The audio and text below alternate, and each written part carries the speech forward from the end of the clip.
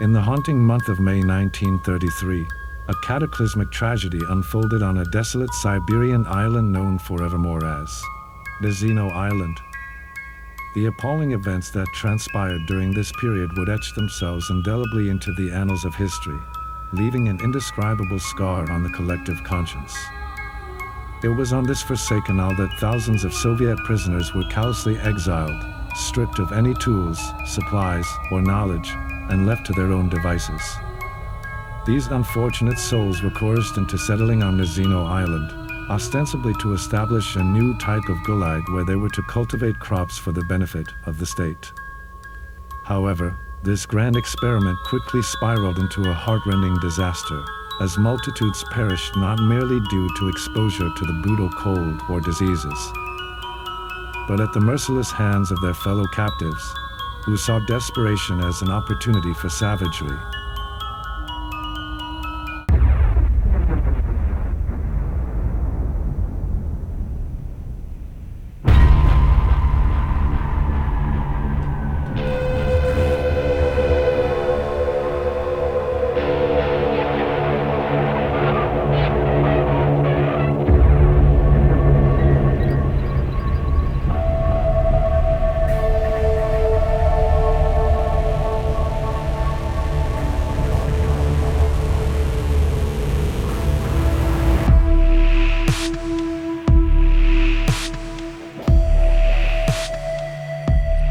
Welcome, everybody, to NWCZRadio.com, Channel 1's Down the Rabbit Hole. My name is Big D. And I'm Brandon. Brandon survived an hour and 45-minute marathon show from the midweek. I did. Dude, when I saw that posted and I saw the timestamp on there, it's like, did he just fall asleep and leave the tape rolling? What happened there? It was tempting. No, it's like I said, I told everyone when I did the last manifesto episode, I'm like, the next one I do will be the final one. That's the last one I'm doing. I'm going to finish it no matter what it takes. And it was an hour and 45. Yeah, I listened to it. It was great. It was nice to get a conclusion, and I thought it was well done. So don't be afraid of the timestamp, or if you don't have all the time, listen to it in bits and pieces. It's worth your time. It is. I mean, it's one of those things. I mean, I've had that conversation with a few people now where it's, if you want to have fun, send it to a friend and don't tell them what it is, and then ask their thoughts. And he is spot on so many things. He's wrong on a few, but he's spot on where we were headed. Well, we're all wrong on a few. I mean, we're wrong on here sometimes, but it is scarily uncanny how he saw into the future, and no wonder he was freaked out. Yeah. But like I said, the hard part with him, though, is it's that catch-22. He went too far by killing people, which takes away all of his credibility, but we never would have read it if he hadn't. So it's a catch-22.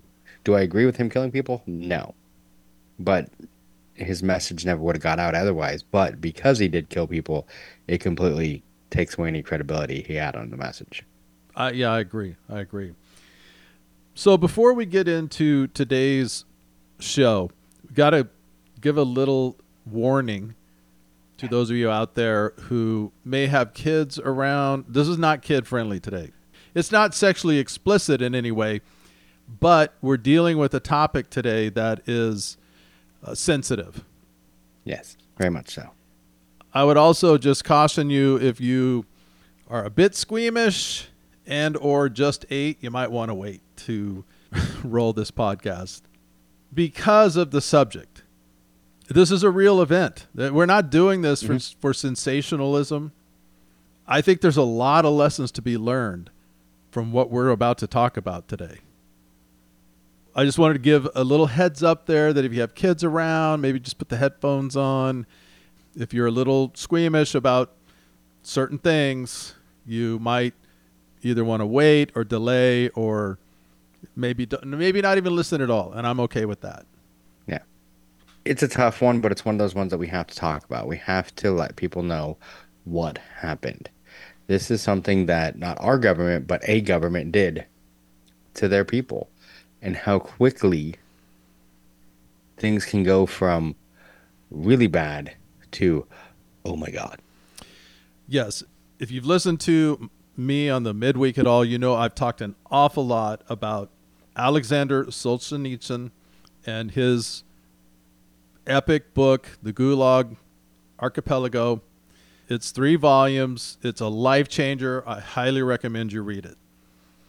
Yeah. This is in the same time frame as that. So this is around 1933. The way we're going to present this is we're going to tell you kind of what was going on. We're going to lay out the framework of it before we get to actually what happened, because it all goes together, and the entire story, which is a true story, Mm-hmm. is a horror show from beginning to end. Every step along the way, this could have been stopped. It never needed to happen. But the powers that be in their own government refuse to stop. Yeah. So I'm pretty sure everybody knows who Joseph Stalin is. He was the leader of the Soviet Union from 1928 to 1953.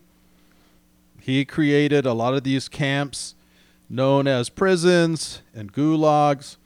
However, what a lot of people don't know, or have been kept because so much focus has been on these gulags and so forth, is they came up with this idea of forced settlements. And there was a several-fold reason why they called it forced settlements. A, it sounded better.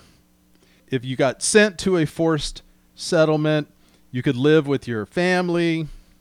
You could move around a little more freely than a gulag. A lot of times it was way out in Siberia or on some island somewhere. And a lot of times there weren't even guards there. You were just basically sent there to either make it or not. Yeah.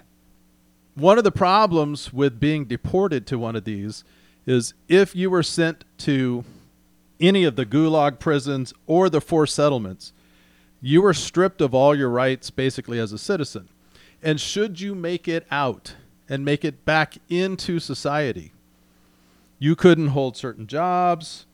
You could not pick up where you left off. You were a second-class citizen, and you were treated as such because you had to have done something wrong. You were sent out, and if anybody showed you any mercy or sympathy, they would probably get yanked up and sent off because they would assume, oh, well, we got the wrong person, or they're in the same mindset, or they're conspiring, and so we got to take them. So you were basically, if you made it back, you were on your own.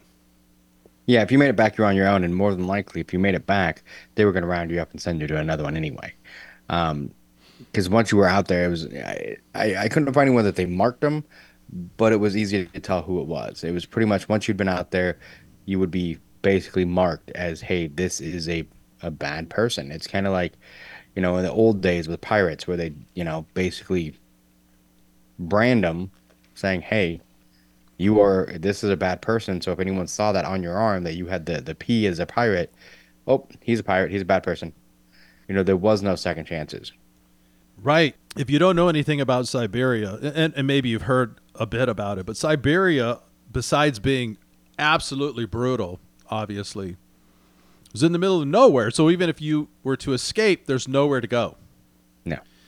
And when it wasn't absolutely frozen tundra, it was a swampy, mucky, murky mess that you couldn't even move around on. Yeah. Water. If you've ever been to Saskatchewan, for those of you in Canada, you know what I'm talking about. You get up above the freeze line, it's either frozen tundra, or when it melts off, you can't walk anywhere. It's just boggy and swampy and messy. It's tough. That's why many of the people that came from villages that lived up in that area, which there was a line, there were pretty much villages you usually didn't go past. They were very sturdy, very strong, they were people that could make stuff out of nothing because a lot of stuff didn't grow out there. It was tough to grow things. It was tough to have animals. It was tough to do any of that. It was tough to survive. Right.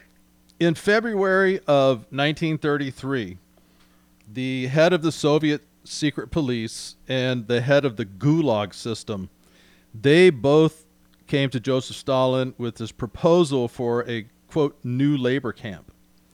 And the proposal was for 2 million people to be deported to Siberia to form these special settlements. So these settlements were created to bring 2,500,000 acres of unsettled, quote, virgin land into self-sufficient, productive towns that would contribute to the welfare of the Soviet Union. Meaning they were supposed to go up and farm these lands. They were supposed to grow things, and they were supposed to harvest crops, and this was all going to be for the collective good of the nation, and they were going to be the free workers. Here's the crazy thing. It actually worked in one situation, which is why they came up with this crazy scheme. Yeah, it worked in like one, but the big problem that you run into, like I said, when you're up in Siberia, it's very tough to make anything grow, very tough to do things.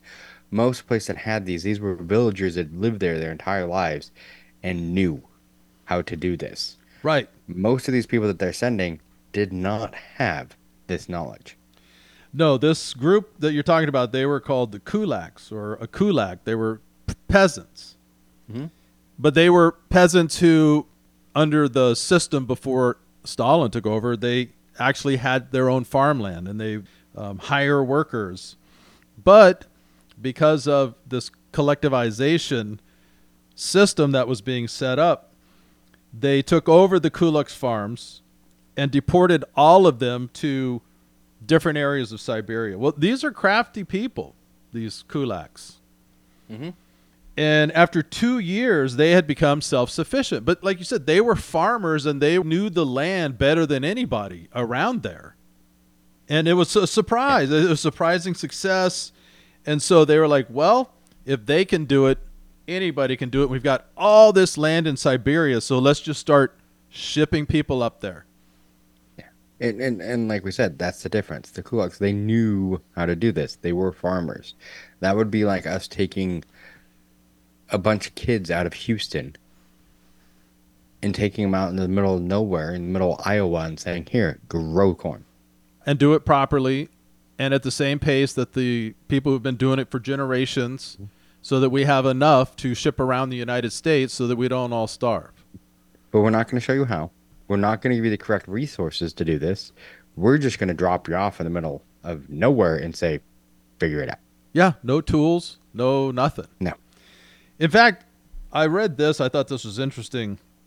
When the Soviet authorities sent the kulaks initially up there, their thought was that they were too stupid to be able to survive in the middle of Siberia. And they were shocked when not only did they plant farms, cultivate it, they also built shelters and little houses. They survived. Yeah. So this spurred the plan going forward. So that brings us to Nazino Island. And let's talk a little bit about how they rounded people up, because I have talked about this before in referring to Solzhenitsyn, but what they did was they went to the prime cities in Russia, St. Petersburg, Moscow. And if you were walking along and one of the guards or one of the servicemen walked up and asked for your ID papers, Mm-hmm. Show me your papers. if you happened to not have them on you, there were no questions asked, you were gone. Mm-hmm. And if somebody was walking alongside of you with you and they said, hey, man, what are you doing? Why are you harassing this guy? They were gone too. There were times when they would just swoop into an open air market and just round up the entire market and make them all show their papers. And anybody who was associated with whoever didn't have their papers, they were gone. They would go door to door. Mm-hmm. So it's the equivalent of, let's say Brandon and I go to a concert and we're walking in and there's the police or the National Guard or the Army. And they said, hey, excuse me, can we see your ID? And I say, well, I left it in the car. I didn't think I was going to need it for the concert. They yank me and I'm gone. And if And then if I Brand, say anything like, hey, what's going on here? I'm with him. yeah, even if you have your papers, because they assume I'm You're a troublemaker. Yeah, I'm anti-establishment. I'm a troublemaker, and you're guilty by association or by defending me. Yeah. I question their authority. And that was it. It was pretty much, that's where a lot of people, like, with some of these, people have tried to say, oh, well, these were criminals and everything else that they sent there. But they were criminals by the government at that time, by their definition. And there were criminals among these detainees. Mm-hmm. There are, it's like now, there are people who drive without a driver's license. There are people who walk around who have never registered anything. They don't even have a social security card. Yeah. And they're bank robbers and they're living under the radar. Whatever they're doing, they're, not good people, selling drugs, whatever. They also got yanked up along with a university professor or a teacher or a minister or the shopkeeper. They were all rounded up and thrown on the train. And it was like, sometimes it would take a week. Yeah. For them to reach the destination of Nazino Island. And that becomes important later, because during that week, you can imagine they're throwing all these people either in trains or whatever. These aren't great conditions. You're not on an Amtrak. You're pretty much in a cattle car. And they might be throwing food through the freaking the slots. That's it. And also what they were doing is, because it would start stinking, there's no bathrooms, no nothing, and they would pull into these train stations and they would hose them down through the slats in the cattle car. Mm-hmm. And you're going into Siberia, so it's getting colder and colder and colder. And a lot of people were frozen solid by the time they got there. Yeah.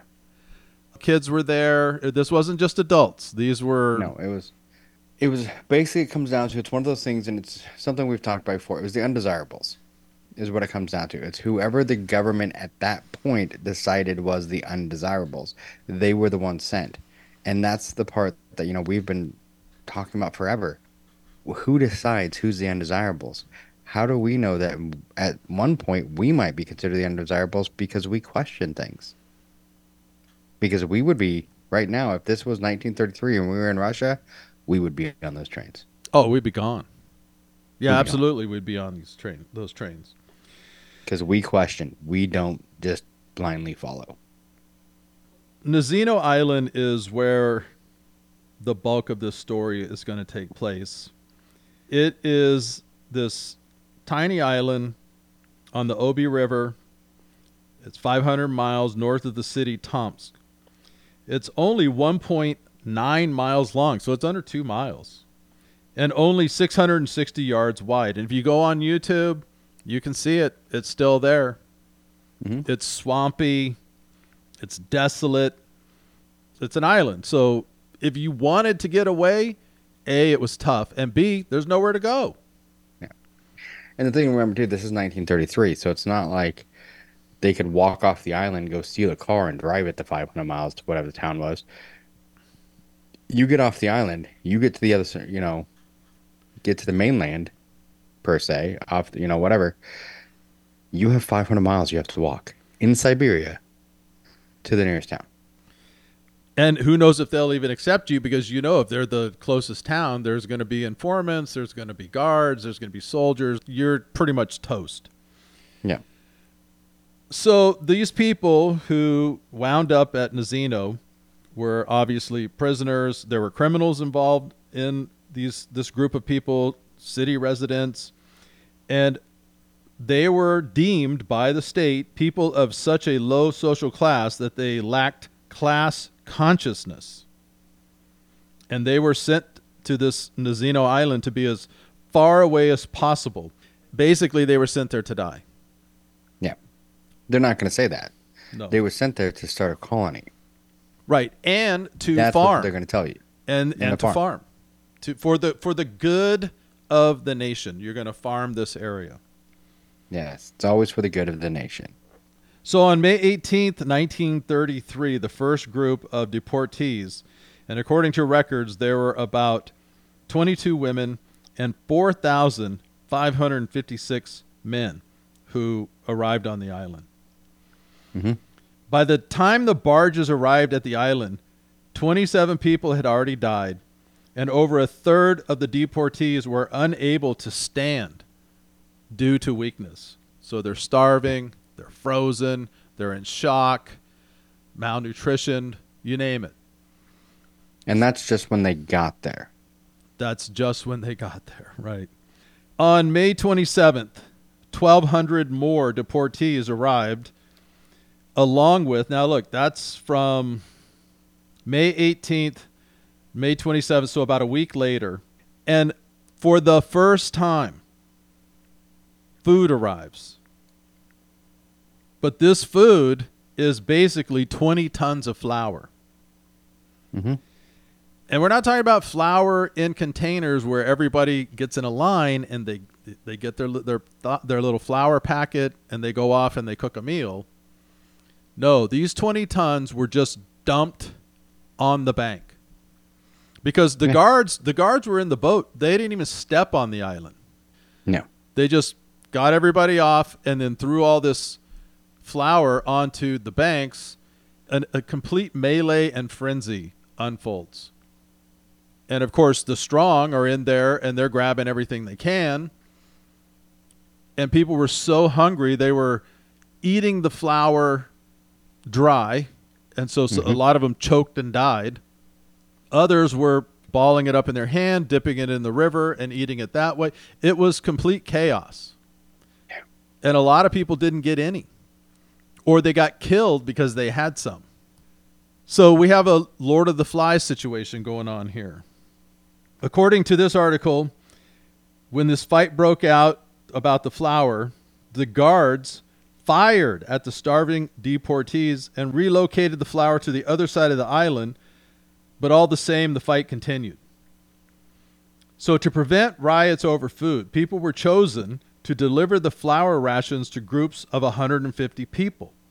So they're like, well, we can't have this huge melee. We've got, 2,000 people here now. So we're going to bundle them up into this 150 routine. Sounds good.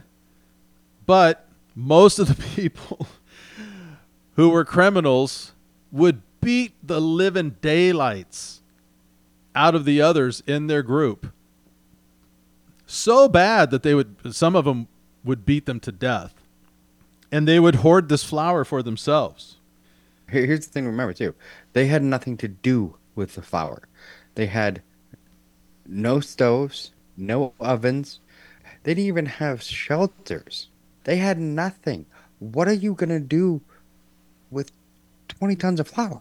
Right. It's not like they dropped off loaves of bread. No. It was straight sacks of flour. And they didn't even put it in sacks. They just poured it on the bank. Also, according to this article, it wasn't just the food that was the issue on Nazino. The 6,000 deportees were dropped off with what they were wearing when arrested. No tools, no building materials, nothing was given to these inhabitants. The lack of materials meant no shelter, scant if any food, and the guards across the river with guns would shoot anyone who tried to swim across the freezing Obi River. So, day in and day out, you have nothing but lawlessness. Yeah. Some of these gang members were going around, well, a lot of them were going around and beating people and then checking to see if they had gold in their teeth. And if they did, they would just yank it out. Mm-hmm. They were collecting gold from the teeth of the people on the island. They were raping the women and the kids. Think about how outnumbered these women are here. Oh, big time. Anybody that stood up, these thugs, these gang guys, because there were trees, and I did see this. There was a historian, a Russian historian, and it was translated. They did find on the island these makeshift clubs and things they used to tie people to trees, string them up, and so forth. So we're not talking about a pleasant situation here. And the guards are sitting across the river watching all of this unfold. That's really disgusting.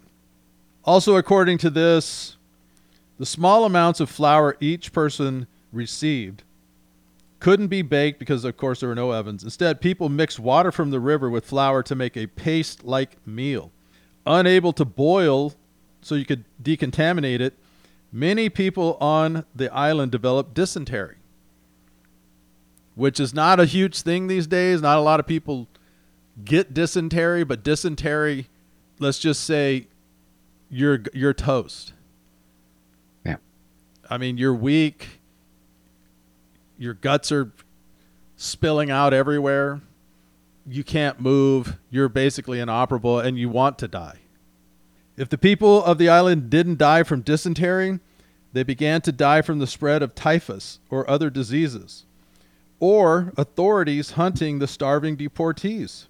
Murder was rampant and occurred during the fights about food, money, and dead bodies with gold fillings and crowns that could be looted. Also, people died from starvation, hypothermia exposure, exhaustion, and when they finally they figured out how to build a fire, people would fall asleep in front of the fire because it was so cold, and they would burn to death. Yeah. Because they would be too close, or they would roll in, or they were so weak they couldn't get away, and they would literally cook.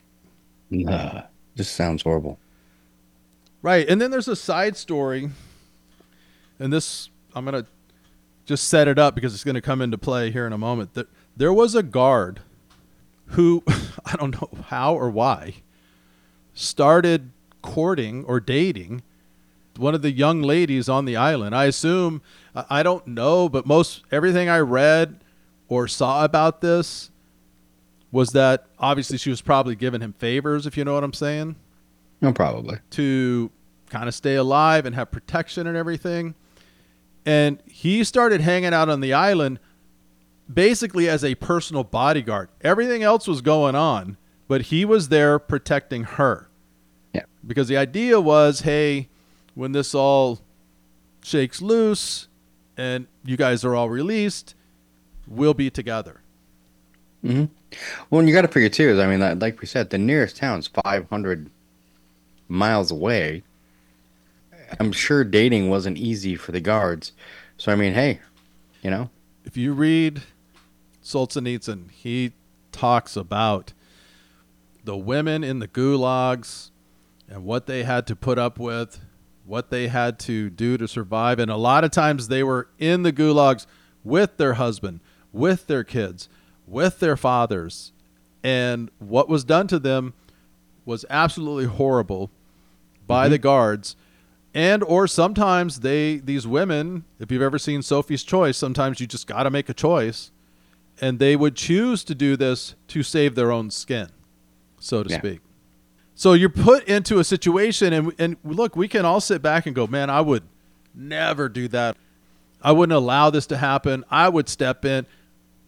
I feel the same way, but on some level, try to put yourself in this situation. It is survive or die. Those are the only options. No other option. Yeah, and I mean, that's you get that all the time. Oh, I would never. Oh, you would never. I would never. Oh, no, that would never happen. Until you're put in that situation and you have to make the hard choice where it's like, hey, you're going to die unless you do this thing that you said you would never do. So either die by your principles or survive. And that's what it comes down to. And so, given that scenario, you're on this island. It's hell. People are starving. Everybody's starving. Even the flour is not enough. Those who got it. The thing is, though, with the flowers, like I said, what are you going to do with it? If someone came up to you right now and you had nothing else and just handed you a handful of flour, which is pretty much what they got, because they didn't have containers to carry it in, and said, here you go, survive. Yeah, and you may not even get it. Yeah. Someone may hand it to you, and then you're knocked out, and you don't have it anymore. And, I mean, I wouldn't know what to do with just a handful of flour. No. There's no nutritional value in just that. No. So, people are dying on the island. And those that are living have to make a choice. How do we survive? How do we eat? And some of them made the choice to eat the others. And so we're going to tell you a few stories here. And these are true stories. These are well documented. Mhm. And before you pass judgment, and again, I'm not condoning cannibalism. No way, no how. Me personally, I can just tell you right now, I would not have done it and I would have died. I'm just not going to partake in this. But I'm not going to pass judgment on anybody on this island given the circumstances that they were in You say that till you're starving. and the impossible odds that they were facing. See, and that's the hard thing. I mean, it's one of those things that I would love to say that I don't think I would do it, but I don't know. I mean, once you're starving and you get hungry, it's one of the things that I've studied the stuff from the movie Alive, the rugby players that all he's stuck in the mountains and South America and everything like that. And one of the things that they talk about, and even like a Catholic priest basically absolved him and said, "You did nothing, committed no sin, you survived." God wants you to survive. So by eating the people that were already dead, you survived, and that's what you're supposed to do. And that becomes a very hard one to debate in your head, though. Like, by not eating, technically you're committing suicide, was the argument that a lot of them came up with. So it's like, So that part I can get behind, that debate. What I can't get behind is the other things that happen. and that's the thing. There's different things. Like when you talk about the live, that's cannibalism for survival. What starts to happen on the island is, I think in the beginning for some it was survival. Others, it was pure, they're just evil people. And it became sport. Yeah, it became sport. And did you know, found out cannibalism is not illegal in the US except for in Idaho? Isn't that where Donner's Pass is? I think so. But it's not illegal in any state, but it's indirectly because desecration of a corpse is illegal. Oh, right. But the actual consumption of human flesh is not illegal. Well, here's a couple of accounts of what came down through the records. Yeah. Here's an account of a 13-year-old girl. She was the girlfriend of the guard. And when he left, so he was on the island, he's watching her, but he had to go somewhere off the island. When he left, people grabbed the girl, they tied her to a tree, and they stabbed her to death. And they ate everything they could. They cut off her hands, her calves, her breasts, her buttocks, her thighs, stripped her bare. I mean, just did everything. According to the accounts, when people were asked about this, they said, well, they were hungry and they wanted to eat. All over the island, one could see human flesh being ripped, cut, and hung on trees. The clearings were littered with corpses. And see, the hard part is like, that's one of the cases. It sounds like from a lot of stuff I read, the first few cases were people that were killed like when they showed up, or people that had been shot when the guards, opened fire. So it seemed like that originally it was people that were dead, but then they started killing for sport. Yes, actually, originally, I think one of the early accounts was it was one of the people who died by the fire. Yeah. And they, for whatever reason, I don't get this, but one of the things that they went for first on this island were people's calves. They would cut their calves. They're very meaty. They would cut their calves off, and then they would basically put them on a stick. I would think the buttocks or the thighs would be like more meat. I'm not even going to get into that. Yeah, it is weird though. But I mean, here's the thing too, is the one thing is what I want to remind everyone, we're not talking 2 weeks, a month in. The first people that started getting eaten were 3 days. But this comes back to what we mentioned earlier, where it took a week to get there. So these people had already been starving. They'd been sprayed with water. They'd been beaten, everything else for a week. And then they got there and then they were once again given nothing. So they were there for basically 3 days before they resorted to cannibalism, which, I mean, I mean, and it sounds bad to say this, but imagine you haven't eaten in a week and a half, and suddenly someone catches on fire and starts burning. That smell of burning meat, of cooking meat. I Well, they're mean, probably delusional. They're mhm, tired. They probably haven't slept. They're freezing. They're not even in their right minds. no. And all of a sudden they get that smell of cooking meat, which I've heard that it smells like ham. According to another account, there was once an old woman who came from Death Island, and I'm reading this account. She showed up at a house, and she was cold. And the proprietor of the house said, I saw the old woman's calves had been chopped off. And when I asked her, she said, yeah, they were cut off on Death Island and grilled. All the flesh on her calves had been cut off, which is why she claimed that she was so cold, because she didn't have any insulation on her legs. So they did that while she was alive. Yeah. And And there was a somehow couple she cases. survived. There was a few cases of that. There's another famous case. He was one of the thugs, one of the gang members who survived, and they were interviewing him when all of this went down and it got found out. The word was getting out and it was becoming a black eye on Stalin. So anyway, they brought this guy in and they asked him about what went on. And did you steal gold teeth? Yes. Did you beat people? Yes. Did you eat human meat? And he said, no, I never did that. I only ate hearts and livers. And they said, how did you eat hearts and livers? Well, when they were dead, we'd cut them out and we would put them on a stick and roast them over a fire. So I never ate human flesh, he claimed. Don't know how he comes to that rationale, but that's where his mind was. Hmm.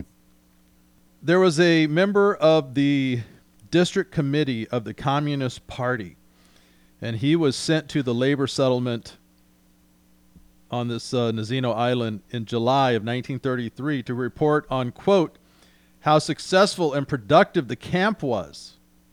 And once the higher-ups had begun hearing horror stories about Nazino Island from the survivors, he switched from writing a report full of Soviet propaganda and instead started investigating what was happening on Nazino Island. And this report was based on testimonies of around a dozen Nazino Island survivors. Once it reached the Kremlin, a special commission was created to investigate what happened more intensively. The special commission found 31 mass graves with 50 to 70 bodies in each one. The commission also found that out of the estimated 6,000 deportees who arrived, 4,000 had died. As a result of this report and the investigation, over 80 deportees and guards were prosecuted by the Kremlin. 23 people received sentences of capital punishment for what was listed as, quote, looting and assault. And 11 people were charged with cannibalism. And it wasn't until the late 1980s, just before the whole collapse of the Soviet Union, that people even learned about Nazino Island. Oh yeah, they hit it good. It was due to Gorbachev's policy, which pushed for more, quote, openness and transparency from the government. That's the only way people found out. Other than that, it was a myth. It was a tall tale. The locals knew about it. Those who survived it knew about it. People on the inside knew about it. Nobody else knew. Yeah. And you say, well, that's the Russians. Germans did that to the Jews and the gays and anybody else they didn't like. We came close right here in America. No, America would never. You do not hear about this much. 1942 to 1944, during World War II, 125,000 Japanese were interned in California, Arizona, Wyoming, Colorado, Utah, and Arkansas. And it was not pleasant for them. Now, it wasn't this, but when was the last time you heard about that? People don't talk about it much. There's a lot of lessons here. A lot. Your government, our government, can turn on you on a dime. And you could wake up one day and be the enemy. So we got all these political parties right now yammering back and forth because we have elections coming up, and they're terrible, they're terrible, they're the problem, they're the problem. This guy's a dictator, that guy's a dictator, on and on and on. This rhetoric, I'm not going to say it's going to lead to this, but it very well could. Yeah. Easily. Like I said, these people were sent there were criminals, quote unquote. Some of them were real criminals. Other ones were just criminals because what they were doing was deemed illegal by their government. And that's all it takes to be a criminal. What you're doing now, some of us, what we do for a living, was illegal years ago. Any bartenders out there, what you're doing was illegal in the 30s. You would have gone to jail for doing your job. So it really depends on who's making the rules and who's making those decisions on what's criminal and what's going to get you sent to the work camp for being a criminal. Because you posted the wrong thing on Facebook? Because you disagreed with your government officials? Who knows? It is happening. There are places around the world right now, like you said, if you put the wrong thing on Facebook or X, you're going to get a knock on the door. Now, you may not be sent to Nazino Island Yet. because we haven't ramped it up enough, but up until this point, nobody had been sent there either. Yeah. And they didn't even find out about it. You go from 1933 to 1980 before the general populace knew anything about it. And how did that happen? Because most of them died. And the ones who did live, most of the people thought, oh, you're nuts. You're crazy. You're crazy. Think about this. One thing is, like, we've talked about World War II, and we've talked about the internment camps. There are still people in Germany that say, no, that never happened. Because they actually believe it. They didn't know that the internment camps were as bad as they were until people found them and walked in. They said, no, there is no way a government would do that to their people. Yeah, certainly not ours. Yeah, no, our government would never. I mean, we might talk this or that, and we might, they might arrest somebody here or there and trump up some charges or something like that, but it will never get to this point. Oh, yeah. And there's so many times that you get that all the time. People are like, oh, our government would never. I can show you, and we can show you, go back and listen to some of our episodes about some of the things that it's proven that our government has done to our people. Never anything this bad. So far, not that we know of, did they turn anyone into cannibals. That we know of, Maybe but they've experimented, they've rounded people up, they've injected people, they have driven people crazy, they've stalked people. Our government has done horrendous things to its own citizens. So has Canada, so has Australia, so has England, so has Scotland, so has Ireland, and we can go through the whole thing. You're like, no, we're the Western world. all in the name of the better good. Yes, and that is the phrase that scares me the most. And I don't care which party says it, but when they say this is for the better good, The common good. So many different ways that they say it. I mean, hey, maybe we have done it. Maybe that's what's really under Montauk. We don't know. But so it's a tough story. it is. There's a silver lining. People did find out about this. And every year over there on Nazino, the locals go onto the island. They built a cross and they built a church, a little church there that you can go and pray at. And I've watched videos of people actually going over to this and laying a wreath and paying respect. But every year, people go over there and they do remember what happened. And that's why we decided to do this, because people need to remember that these things, and this specifically, they have happened. And they cannot ever happen again. No. It's one of the things, like, I had a conversation with a friend about this the other day when they were talking about how they're trying to hide the things that our government had done in the past, and say, oh, we shouldn't talk about this because we don't want people to, feel bad or do whatever or blah, blah, blah. If you don't teach people about what happened in the past, it will happen again. If you do not learn from it, it will happen again. And if we don't watch what our government's doing, it will happen again. This island will happen again in a different place, a different time, and everywhere else. And everyone says, oh, no, that couldn't happen nowadays. That couldn't happen. Yeah, easily. This is the one we know about. There was another article that I was reading about this, and in the report of the guy who was investigating it at the time wrote, the grass on the island was head high. So it's tall. Mm-hmm. But locals who went there to gather berries returned after discovering corpses in the grass and stick shelters full of skeletons. So there's dead everywhere. Yeah. I mean, it was Death Island, and now it's become known as Cannibal Island or the Nazino Affair.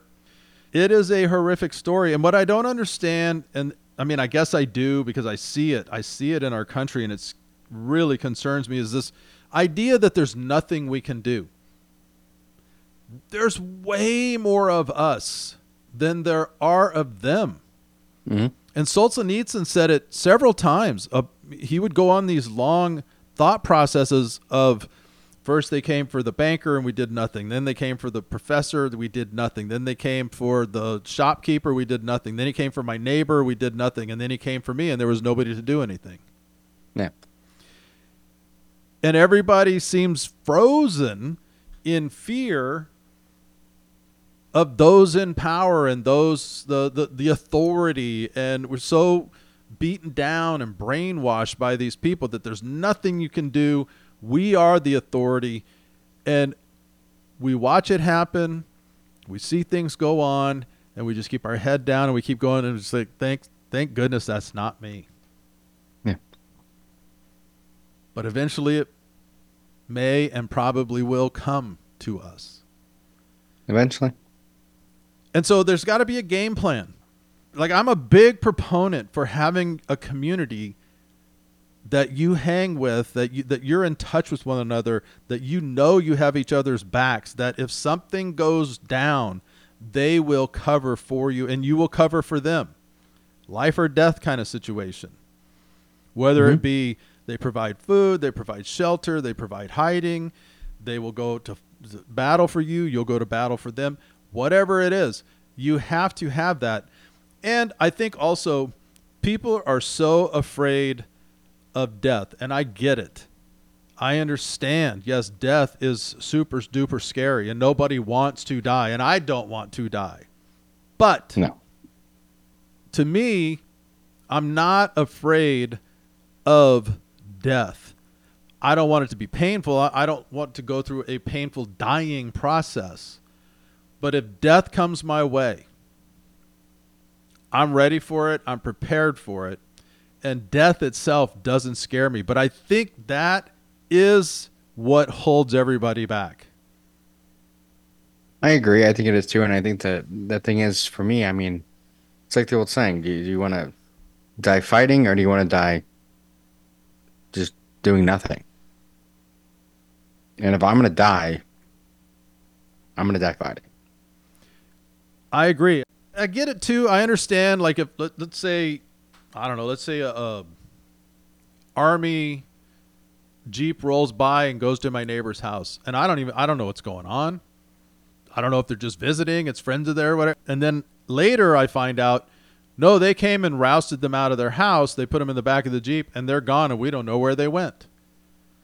So I understand there's going to be some, I'll just say, collateral damage. There are going to be those who disappear first to kind of wake everybody up, like, wait, what's going on? But once you get to that point, and this was the point of a lot of these people on the island who survived, This was the point of Solzhenitsyn and others who lived through the Gulag process and this roundup. Same thing in Germany, just randomly rounding people up. Once people figured out what was going on and they cognitively knew what this was and what was happening, and they stood idly by, every single one of them say, I wish to God we would have done something. Yeah. And so this is kind of a wake-up call, because we're in 2024, and I'm not saying this specific thing is going to happen, but if you read all the signs from the World Economic Forum, which I'm going to talk about on the midweek, to the rhetoric of our government, to the rhetoric of lots of governments. You see what happened to the truckers in Canada. You look what happened to the people from January 6th. Look at all of this stuff. We're not that far away from something like this happening, to where they're the bad people, them right there, that group. And people going, yeah, I think things would be a lot better if we just got rid of them. That is so dangerous. It is. There's such a lack of freedom, such a lack of free thought, free expression. And I'm not talking about, oh, there's a group of pedophiles over there, we should back them up, support them. I'm not talking about that. I hope you see the difference here. We're talking about people who are just living their life, who are doing their thing. Maybe they don't agree with you politically. Maybe they are conspiracy theorists, quote unquote. Maybe they don't think exactly like you and they read books that you wouldn't go near. Who cares? Who cares? That is the biggest thing right now, is we see it so much, and so much division in our world right now. If you don't think and act the exact same way as everybody else, then you're a problem. Oh, I believe this. Oh, you don't believe the same as me? Oh, you are the problem. And like you said, how long until it says, okay, well, I think everybody that believes this needs to go away. So we're going to send them over here away from us and isolate them, and they can figure it out on their own. And this is also a result of truth becoming relative. If truth is relative, it can flip on a dime. So what was true yesterday is not true today. And that is exactly what happened in this circumstance. One day, it was great for you to be a merchant, to be a teacher, to be whatever it was you were doing. And then the next day, because you didn't do this or have that, or didn't think this way or that way, it was wrong and you had to get out of there. You had to be removed. It's just a fair warning, I think, to everybody. It's a cautionary tale. It's a sad tale. It's a disgusting tale. I mean, because the thing is, like we said, I mean, it took 3 days before people started turning into cannibalism. In the end, there's still arguments on how many people died. The government says, I think 2,000, and some people estimate as high as 6. There was a total of 6,700 prisoners that were on record as being brought there. It could have been more. As you said, on record. Yes. On record, there are 4,000 missing or dead, but that number is substantially higher by all accounts. Yeah. Because if you look at the survivors and you look at the people that they interviewed and the people that they checked off that, quote, made it, it's a handful. Yeah. There's a lot less. I think there's a lot less survivors than they say, and a lot more. Because like we said, there wasn't great records kept on who went. Nope. So they don't know. A lot of people believe that it was more. That the 6,700 that they say was there was maybe, in some estimates, half of how many people were really there. And you had people being shot from across the river. And again, the guards are standing across the river. And if you just look at it on a map or watch the videos that people go there, it's not that far across the river. It's not like you need binoculars and up on some hunting perch or something or up in a tree. You're looking right across the river at them. They're shooting and killing them, watching this all go down, not moving a muscle, not doing a thing, heartless, soulless, sold out to their government's ideology individuals who are just as, if not more guilty than the ones who are on the island, who were put there against their will, who resorted to all of this cannibalism, fighting, killing, getting diseases, however they died, and it was all horrific. Nothing was good here. No, it's all horrific. And it really, it's like we said, they say it was for, to punish them, to try and start new colonies, whatever. This was just Russia's way of getting rid of the undesirables. They're the people that dissented. They were the people that were, weren't what Russia wanted them to be. So as we close, I'm just going to give you a couple of prime examples of who got yanked, because it did come out in some records. There was a guy from Moscow. He was a driver. He was awarded bonuses 3 times. He had a wife and a child in Moscow. After work, he was getting ready to go to the cinema with his wife. While she was getting dressed, he stepped out to smoke a cigarette, and he was gone, apprehended. There was another guy who was a locksmith. He was a locksmith apprentice. He had been driving to Moscow with a treatment voucher, and the voucher didn't help in being apprehended because he forgot his papers. There was a gal who was going to visit her brother in Moscow, and the brother served as the chief of the militia department, number 8, and they apprehended her as the train arrived in Moscow. There was a construction worker. He worked at a bakery. He had a seasonal passport, and he was apprehended with the passport, and according to his own words, no one at all managed at least to check his documents. They just yanked him and left. And then finally, there was an old woman. Her husband was an old communist chief police officer of the railway system, and he had worked there 23 years. Her son worked there. He was an apprentice engine driver. She came to Moscow to buy a suit for her husband and some white bread, and her documents didn't help her, and they yanked her, and off she went. Yeah. Normal people. They didn't like the way you looked. Normal people doing normal things on a normal day. Mm-hmm. Something to think about, something to ponder, something to comprehend, and do your damnedest to never allow this to happen again. Yeah.